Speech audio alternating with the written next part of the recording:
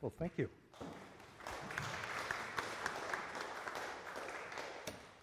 You may want to wait to the end to decide if you want to do that. Good morning.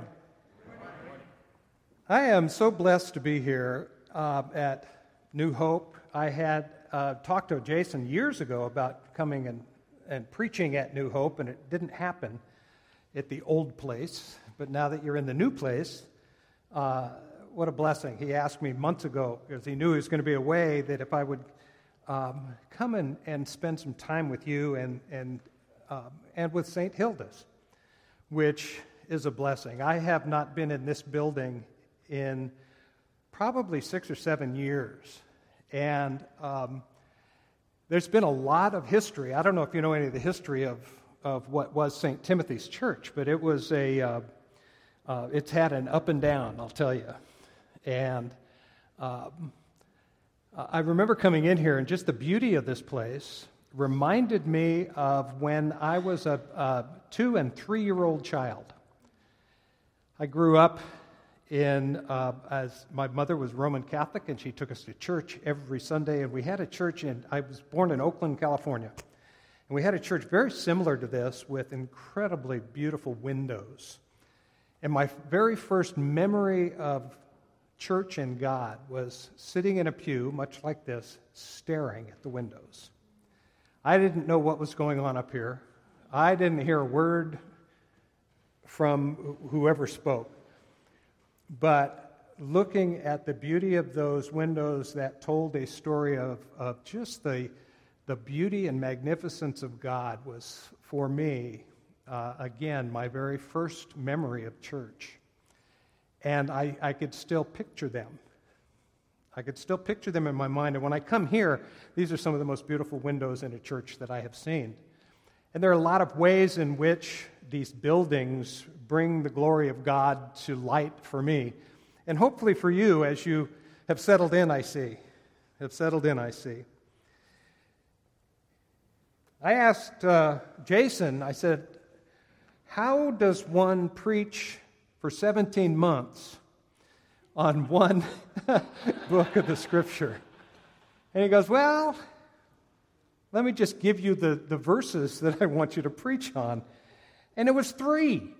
Now, in my tradition, in our tradition, we have an Old Testament reading, a Gospel reading, a New Testament reading, and a Psalm every Sunday. And oftentimes they come together and oftentimes they don't. But I've been used to trying to make sense of the bigger picture instead of these small pictures. So bear with me today, okay? Bear with me today. The scripture that we are exploring together is the last 3 verses of the 3rd chapter of 1 Corinthians, where Paul says, so then, I was told and taught in seminary, whenever you see a therefore or a so then, it's a summary of everything that's gone on, at least in the preceding verses. So then, no more boasting about human leaders.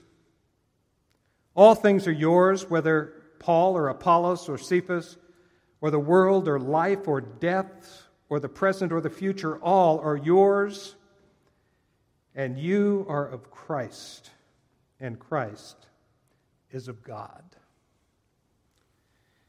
I retired January 1st, and I have to say I have enjoyed every minute of it. Retirement has been a chance for me to get away from the church business life. And it's given me an opportunity to work on my own spiritual life.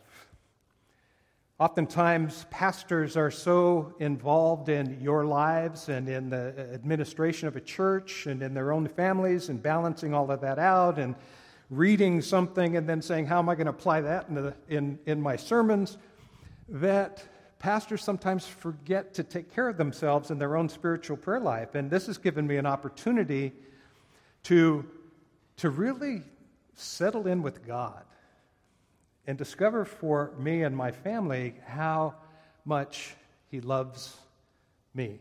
And so it's been a blessing that way, but it's been a challenge. It's been a challenge because in the midst of that, I have so many choices during the day. I can get up and do many things now. Some of you might be retired, and hopefully you're enjoying that part of life. But with those choices, it means that I have to be even more diligent in my time with God. So I'm really working on still a good discipline to keep me grounded and focused. But it's been great. It's been good. It's been good. 28 years of ordained ministry, 18 at All Saints in Reisterstown, 10 in a small church, St. Francis of Assisi in Fortuna, California. I'm a California guy. I'm a sixth-generation Californian. My son is seventh, and my grandson is eighth. So we're kind of those kind of folks, you know. And when I came out to the East Coast, people thought I was a little bit not quite formal enough, and that's okay. I'm still not. My connection again with St. Hilda's and New Hope, for some of you who were in the leadership, you know that Jason and I have been colleagues for a number of years in the ministerium in Owings Mills and Reisterstown and Pikesville. And we were attending a lot of meetings together. And in the midst of those meetings, we just became acquaintances. And then one day he called me and said, "Can you meet me for lunch?" Now, from what I understand, Jason does a lot of work at lunch. Because everybody I know has been to lunch. If something's going to happen and he invites you to lunch, be prepared for something exciting or challenging, put it that way. And during that lunchtime, he asked me a question about Bishop Sutton. Because he had met Bishop Sutton on one of his trips, and I think it was a trip to Israel, as he is now, and they had developed a relationship, and I don't know what they had explored together, but at the time, his question to me was, "Can I trust him?" And I said, well, here's my experience. I have been under his bishopric for a number of years, and he's always been a straight shooter. He's always told me the truth, and he's never drifted me off into another way. Now, we were one of the more conservative parishes in the Episcopal Diocese, and we didn't always agree with what was going on in the church, but he's always supported us, and he always promised to support us, and he's still supporting that church in the midst of their search for a new priest. So, we had that lunch, and then it was a stormy day, and Jason and I were speaking on the phone, and the Spirit of God kind of just led me to say, "You know what? You'd make a great Episcopal priest." Maybe it was me, but I think God was working itself. Yeah, you're welcome. I knew that you'd love this. And I said, I'd really, at that time, said, "You'd be great to take over the church when I retire," because I was already thinking that way. Well, we kind of left that alone, and I don't know if it started something in him or it just enforced what was already going on. But Jason took an incredible path to go back to school, to become ordained in this denomination that is, at least from the outside, looks a bit strange. From the inside, it is even more strange. But, and then it went on from there. We were exploring how perhaps New Hope could merge with All Saints. And it didn't quite work out. There was just a lot of things that didn't happen, and there was some disappointment. But in God, all things work together. And then the opportunity, and I know it was a big challenge for you all to come out this way, but to be able to have this facility and to start a new church, I think it's an incredibly marvelous thing. A beautiful beginning of not only you impacting perhaps this community, although you probably are coming in, but to again reignite the ministry of St. Hilda's to impact this community. in God all things are possible. In God all things are possible. And who knows, if we have enough patience, we will see that all things do work together for good.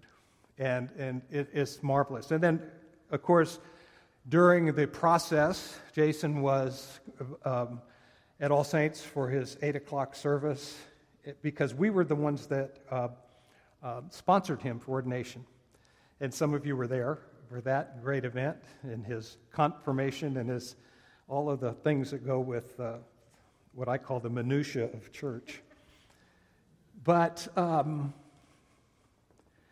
was called to be his mentor, but that was not to mentor. All I did was show him how to do the sacraments, Jason and I are colleagues, so we worked together through this. And so that's how I ended up here, okay?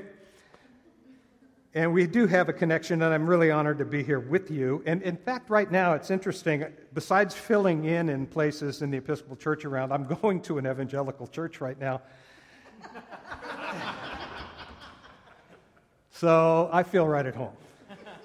And the reason why is it was through God. We met a pastor and his wife who is trying to incorporate liturgy into his services, and then in the midst of that, he's getting a lot of pushback.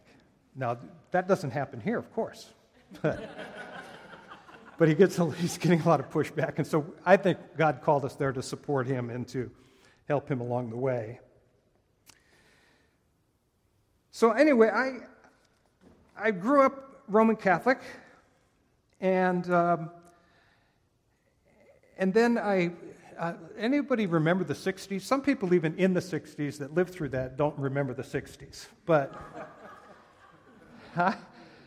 I was a product of the 60s. I left church. I rebelled. I worshiped trees and bushes and whatever else was going on. I was a lost soul. And I won't get into any more of the stuff that happened in the 60s. But as I grew up in the 60s, I basically, my faith was just a blur, and my life began to really spiral down. And I was lost. I was literally lost. And I had met my now wife as we worked together, and there was a phenomenon that happened in the late 60s and early 70s, the Jesus movement, and it was based, I guess it was all over the place, but in California it was based in San Francisco and the Bay Area and the North and the South. And there was a move of the Holy Spirit that just brought hundreds of thousands of young people into a new relationship with Jesus Christ. And I thank God I was one of them. I remember the day. Some of us have a date, we can put down there. It was January 22nd, 1972, 9 o'clock in the evening, in a church called Christian Disciples Church. And there were, again, it was a little bit about this size, and it was packed with kids, and it was packed with excitement, and it was packed with the Spirit of God. And I knew that something was real, and I needed it. And I went forward, and the preacher asked me, "Do you want to receive Jesus?" And I didn't know what that meant. I was Catholic. I received communion. I did other stuff. And I said yes. And from that moment, my life was changed. My life was changed. And we started into this incredible community of young believers that were so excited about God. We would pass out tracts and papers. We would talk to people on the street. We would hold signs and protest, whatever was going on. We were crazy. And we shared in community a whole bunch of stuff. Spent almost every day either with our friends, with other Christians, or in church. We would go to church 4, 5, 6 times a week. And I was introduced to the Scriptures. And they were so powerful and life-changing. Janet and I got married only 6 months after we had met, in the midst of this change in our lives, because she beat me out by 2 days of becoming a Christian. But anyway, as we began to grow together as a couple and a family, we started a family right away, and a couple, out of thought, we died and went to heaven. Incredible worship, incredible community, and wonderful things. And then, my job was going to move me about 150 miles north of Sacramento. This all happened in Sacramento, California, to a place called Redding. And the church had decided to change the leadership style, and it was something called shepherding. I don't know if you were around then. Were you around then?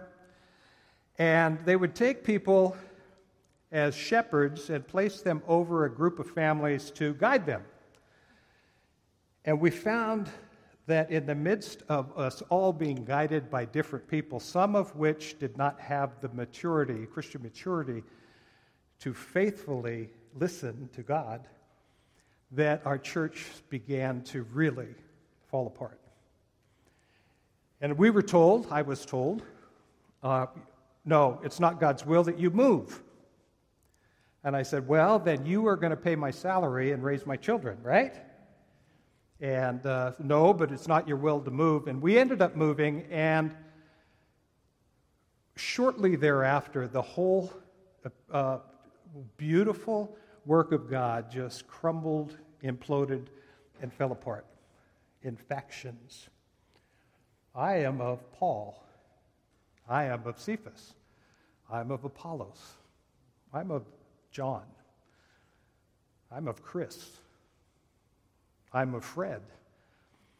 And what happened there touched my life, because it broke our hearts, really, when we found that the church was falling apart in that way, because God had started with such a beautiful way. And so when I got this scripture, and we're thinking about the first letter of Paul to the Corinthians, and the very first issue that he deals with is disunity within the church. Disunity within the church because of the factions. So it means something to me. And then I went from church to church, and I found out that, gee, we don't all get along. We are a stubborn bunch. And I was trying to find out what's happening. And then as I grew in leadership in the church, I found out that it got even more intense. And then when I finally went to seminary and became a pastor, the first church I pastored was a reasonably healthy bunch. And through circumstances, through disagreements, through this one treating that one wrong, through having a person standing at the door telling people, you don't really want to come here because you're going to mess us up, it was a church that began with 17 folks. And in the midst of that, we came in, and I said to myself, all you got to do is love the people and teach Jesus, and everything's going to be fine. And I was, again, a bit disillusioned. And so I've spent 28 years in ministry, much of it without the training in seminary that one would hope, trying to bring people to unity, trying to bring the church back to a place where it began. Now, where did it begin? Jesus, on the last night before he went to the cross, brought his disciples together, and he did something really amazing. He began to wash their feet. Now, from a Middle Eastern perspective, the feet were one of the dirtiest places of the body. Only a slave or the lowest of low would touch someone's feet. You walked through stuff back then. I mean, we didn't have socks and shoes and showers, you know. And so when Jesus touched their feet, he was showing them what being humbled before one another and servant was like. And he told his disciples, you know what I'm doing for you? I want you to do the same. Because humility, to me, what I've learned over my experience, is the key to being one. If we can humble ourselves before God and humble ourselves before one another. You heard that throughout this first chapters of Corinthians, as Paul speaks of the wise and the not so wise. Well, I know better, so I'm going to be right, and I'm going to dig in, and I'm going to have my position is going to be my position. May sound wise, but it's not always what God wants. So he taught them, he said, do what I do to you. And then later on that evening, after they've had supper and they're just getting ready to leave, Jesus calls his disciples together and he begins to pray for them. Now, he's going to go to the cross the next day, and he knew it. Now, if you were going to die, and hopefully not soon, and you had a chance to say your last words to somebody, what would you tell them? I remember my father-in-law brought every one of the children in and the in-law kids, told each one of them they were his favorite, And I was his favorite son-in-law. I really think I was, but that's a whole different issue. So anyway, Jesus is praying for his disciples, and then he says this. He begins to pray, and he says, my prayer is not for them alone, but I pray for those who will believe in me through their message. That's us, believers in Christ. And what does he pray? That they would be one. Father, just as you and me are one, and I am in you, that they will be one, so that the world may believe that you have sent me. Those words ring in my ears so loudly, that they would be one. And how often did he say that he wanted his disciples to not only humble themselves before one another, but to be in unity. Unity is a centerpiece of evangelism. If we are evangelistic Christians, what is the way Jesus said the world will know that he's true is how we love one another, how we are one. How we are one, what? In him. Because we are different. We have different ways of thinking. We have different things in which we separate ourselves, but there's one thing in common: in Christ alone. That's why I'm calling us in Christ alone. Can we be one? Can we come together? So how long did that last? Remember after Peter preached and 3,000 came to be saved that day, and the whole city of Jerusalem is all up in turmoil. What should we do? Get baptized and sell all your stuff and live together and share with one another. That takes a whole lot of trust and humility, doesn't it? What if he told us that today? Okay, New Hope, you're a community. I want you all to put your stuff, give it to Jason, and he'll divvy it back out to you. And we're going, I don't think so. Well, it started out that they did that, and it was a real amazing display of Christ's love at that time. And again, how long did it last? Well, I don't know how much later it was that it fell apart, but Ananias and Sapphira began to withhold, and then the division began, the mistrust began. And if we look and read the Scriptures, almost, and I'm pretty sure it's most, but almost every one of the letters, not only just of Paul, but of John and of Peter, deal with we need to be one. Because Jesus said, that's how the world will know that you sent me. That's how the world will know my love, by how you love one another. And so we have a responsibility with the grace and blessing that God gives to us to act that out, to humble ourselves before one another so that we can really show what life is about, what the kingdom of God looks like. One of the most influential books I read when I was doing my doctor of ministry work in congregational development was called The Missional Church. And The Missional Church was written by a number of Presbyterian pastors who, actually they're from Canada, who were trying to think, what does a missional church look like? Is it one that sends missionaries out to all these different places? Is it one that goes out in the street and shares the gospel? He said, no, the best example of a church in mission is when a person walks through their doors into their community, they see a glimpse of heaven. They see what it looks like as an alternative to the world. And as you love and forgive and work together and put aside some of the things that distract us, that is what people will see, and that's what I really believe this world wants. This world's divided. Gosh, someone said, that a pastor or a preacher should have the newspaper in one hand and the Bible in the other. And God, I'm putting down my newspaper. It's distressing. We have, of course, the world news of division and war. Our nation, this political process to me has just turned me upside down. In the racial divide, which, I think many people thought we got through that in the 60s, but we're not. We've found ways to divide and found ways to pit one against another. And what's the answer?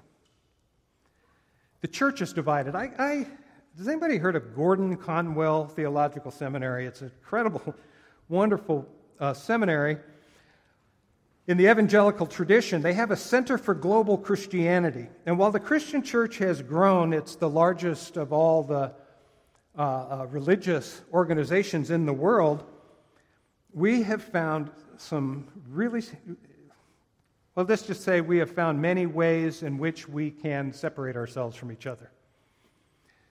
They have been tracking the number of denominations since back in the beginning of the church. Of course, the earliest part of the church, the first 400 or 500 years, there were heresies. There was all kinds of divisions of how Jesus is Jesus and who God is and how salvation happens. Then the Eastern Church and the Western Church split in the 11th century. But by the 19th century, not 20th century, 1900, they counted a little over 1,600 ways in which we have divided ourselves. Whether it be denominationally or whether it be regionally, not always not believing the same things, but we have separated. And that is shocking in itself. So by the year 2000, guess how many times we have learned to divide ourselves? Over 34,000 Christian organizations throughout the world. 2012, we're now looking at over 43,000 ways in which we've divided ourselves. That, to me, tells me something. I wonder what Jesus is thinking. The world will know that the Father has sent me by how you become one. And now again, not all are adversarial, but still, I think 22 or 25,000 of those are independent churches that just don't have an affiliation. So the devil is laughing, I believe. And it causes us to, at least me, to say how and what can we do as church? How and what can we do as church? I've been in a number of churches. In 2012, I was taking my last sabbatical before retirement, and Janet and I were going to travel around the country and go to all the national parks, and I got a call from my daughter who goes to a church in Zurich, Switzerland. She's married a Swiss guy, and her church is the International Protestant Church of Zurich. And it's not a non-denominational church. It is an interdenominational church. And when I first visited her and went to that church, I thought, here we go. I died and went to heaven again. You wouldn't believe every language, people, nation, color, people wearing their native clothes. The commonality of that, it was English speaking, it was evangelical, they believed in Christ, and they respected the denominational differences. And it's a marvelous place. So, in 2012, I get a call from my daughter and said, "What are you doing this summer on your sabbatical?" And I said, "Well, we have this trip planned." And she goes, "You think you can come to Zurich? And they're talking about inviting you to be our summer interim pastor." And here, this church that I had this thought that was the best expression of church that I have found had just split terribly over a pastor. And they asked me if I would come and try to begin the healing process. So for 10 weeks, we were there 12 weeks. Anyway, I sat, I listened, I cried. I couldn't solve their problem. And they're coming out of it now, thanks be to God. But even in the best of places, division is there. And Christ says no. Christ says no. And that's where I believe Paul is today, because things haven't changed that much. In fact, I was watching television during the midst of all of our divide, and one of the commentators said, "We need now a unifying leader to bring us together." And I yelled at the television. I said, "We have one if you'd listen." It's Jesus Christ. It's Jesus Christ. Is a way to come together. So, church, we've got to get unified behind Him and learn how to be that agent. Who prayed that this morning? The agent of change. Change, change, change. And we're to change the world. We're to change the world. We have Him, Jesus Christ. We, at St. Hilda's service, we have 3 lessons that we read. And today's middle lesson was from Colossians. Now, why is Jesus worthy? Because from that lesson, from Colossians, He is the image of the invisible God. In Him, all things in heaven and earth were created. Whether thrones or dominions or rulers or powers, in Him all things hold together. He is the head of the body, and Christ, and He is at first place in everything.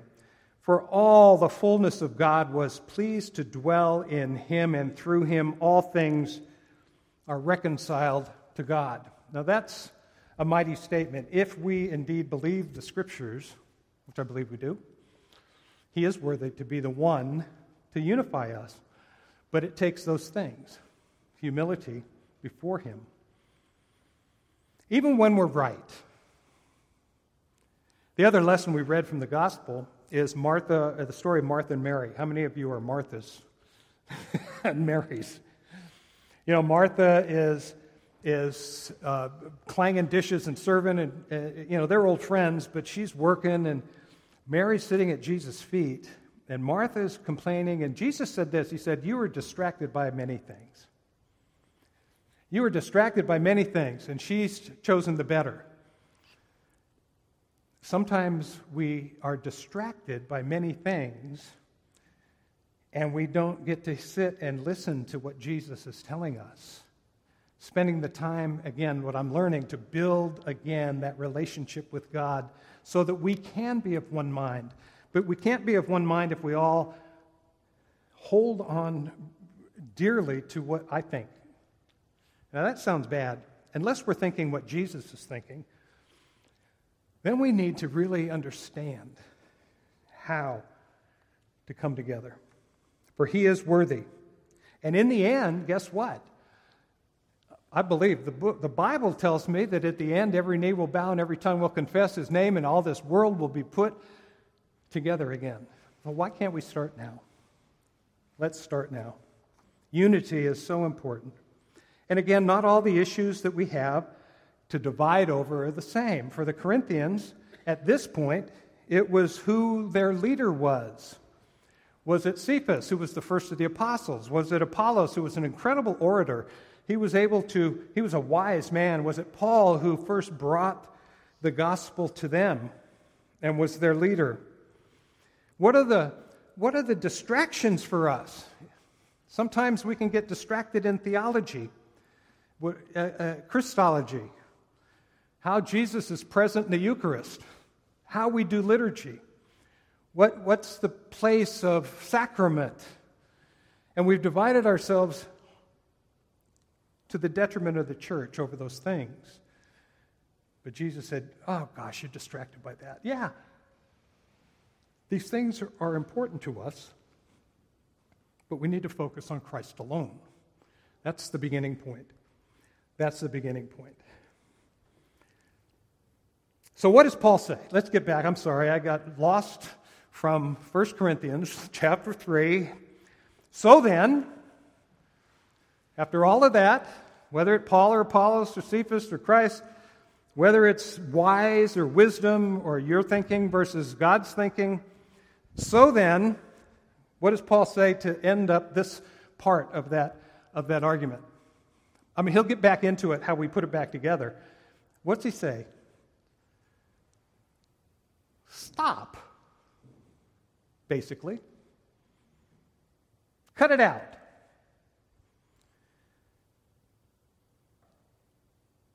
No more boasting about human leaders. Okay, that's the beginning. And that's an arresting kind of a suggestion, but hopefully it caught their attention and ours. When you're finding yourself divided, stop and pray and wait and read what God says about these things. And if we don't understand, give it time. Patience is an incredible virtue because God doesn't work things out for us quickly always. Cut it out, you guys. Why? Because we belong to Christ. He says we don't belong to the leaders in their churches. They belong to us. There you go. I was at All Saints for 18 years, and now they're looking for another leader, and they're not going to get me back. Jason Poling is your pastor right now, but he's for you. You don't belong to him. You belong to Christ. And he is a vessel of Jesus' word and ministry and heart so that you can learn from him. And if another pastor comes, there is another,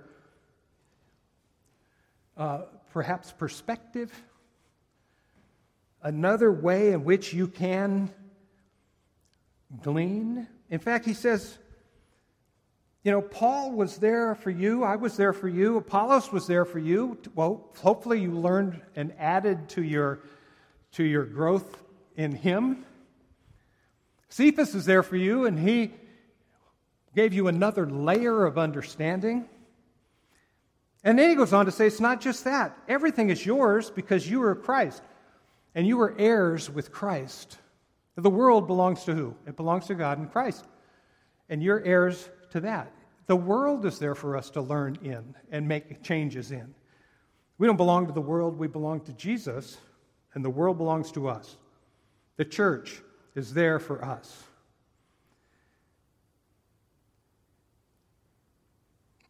God uses everything to teach us and to guide us and to inform us, whether it be the world or life or death, the present, the future.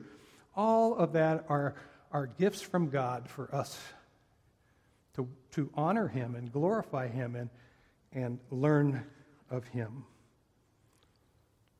So for the Corinthians, Paul concludes, he says, just boast in Christ alone. For Christ is who you belong to, and God.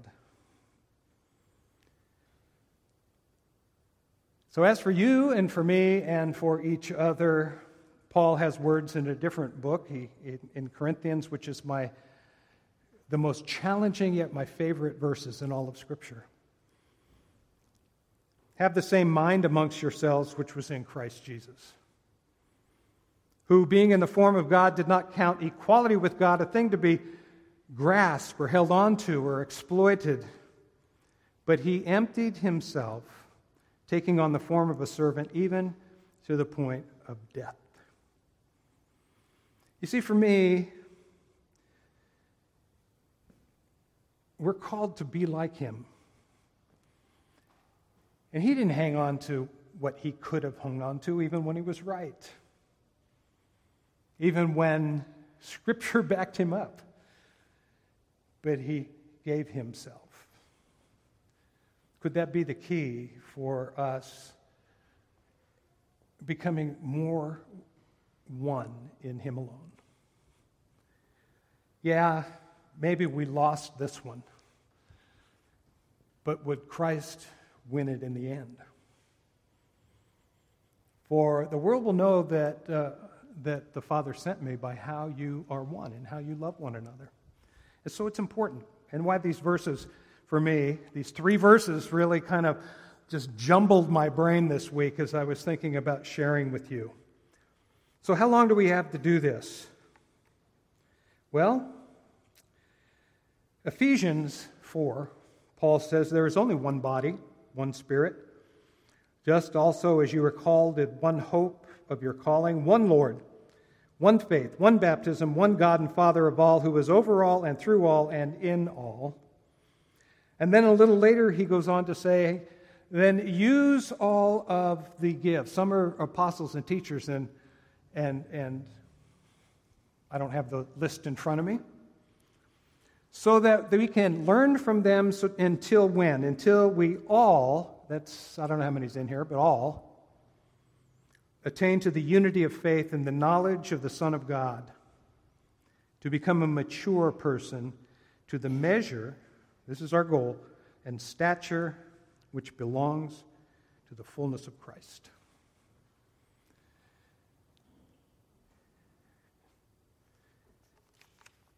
Counting others as important, humbling ourselves before each other, humbling ourselves before God and His Word, and then watching God work. I believe that the experiment here at St. Hilda's and New Hope can be a symbol of that very thing.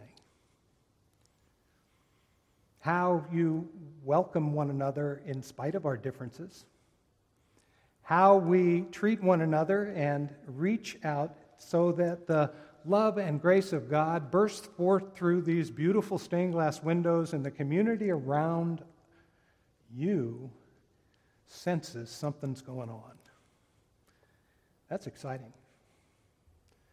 That's exciting. And I'm glad that I got a chance to be maybe just at the beginning of it, but maybe you'll see me again. But I don't know, maybe 17 months after you finish 1 Corinthians, we'll try something else. Love one another as Christ has loved you. Let us pray.